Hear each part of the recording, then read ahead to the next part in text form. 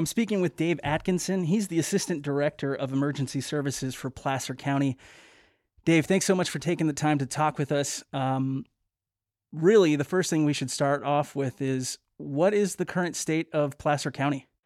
So, as I'm sure everyone knows, we've had an unprecedented winter storm. We've spent the last couple of days responding to calls for service, getting roads open. Of course, our public works folks have been really plowing snow around the clock, trying to get roads open. We've been prioritizing the more well-traveled roads first, and then they're slowly making their way into the smaller neighborhoods just to try to open up access.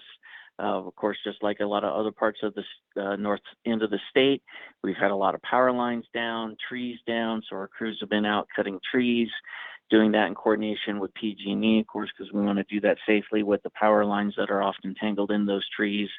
And then, of course, responding to calls for service, folks that have been stuck, snowed in, need some assistance, all of those kinds of things. So that's really been the focus for the last several days.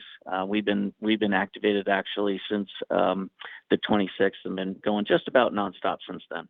Are there a lot of roads currently closed in Placer County, and which part of the county was mostly affected? So really, it seems like the brunt of it was really an area just north of Auburn to about Alta.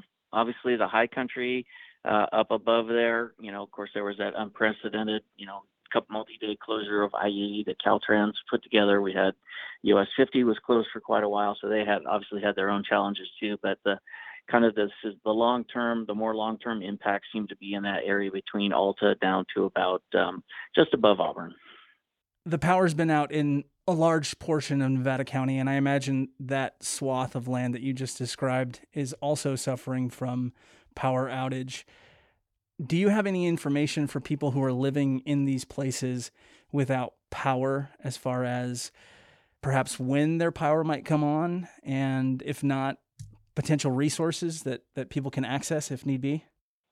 Sure, and we're asking those very same questions of the power providers, mostly PG&E ourselves. When can we expect power to come on? And right now, with so many lines down in such a huge area, that they're really having to prioritize, just like we had to. They've got those larger transmission lines that feed, lots of different places. So obviously those are a high priority. We've asked them to prioritize some other critical infrastructure. We obviously want to keep the water on for folks, right? We want to keep those cell phone towers going, all of those kinds of things. So those have been high priority things for us, working with PG&E and the other power companies.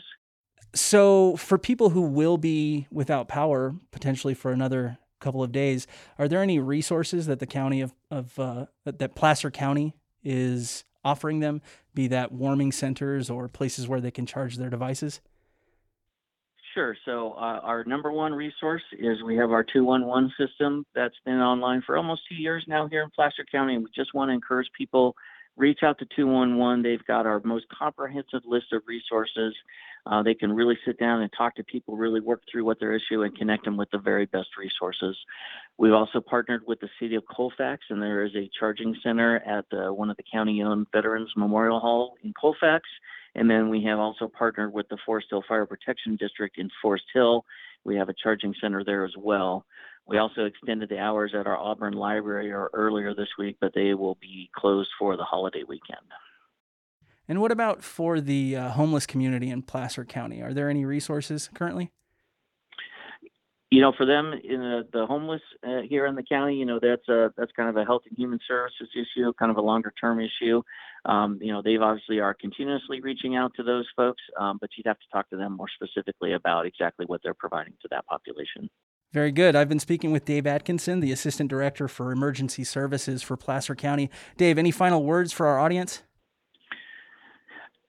We're going to have some nice weather here for these next few days. Please take the opportunity to, get yourself dug out, get to the store, stock up on whatever you might need. We've got another storm on the horizon coming up here Monday afternoon and Monday evening.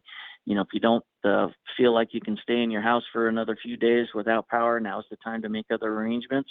And, just please take this opportunity to be prepared as always.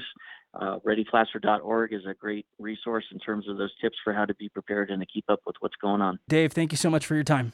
You're very welcome.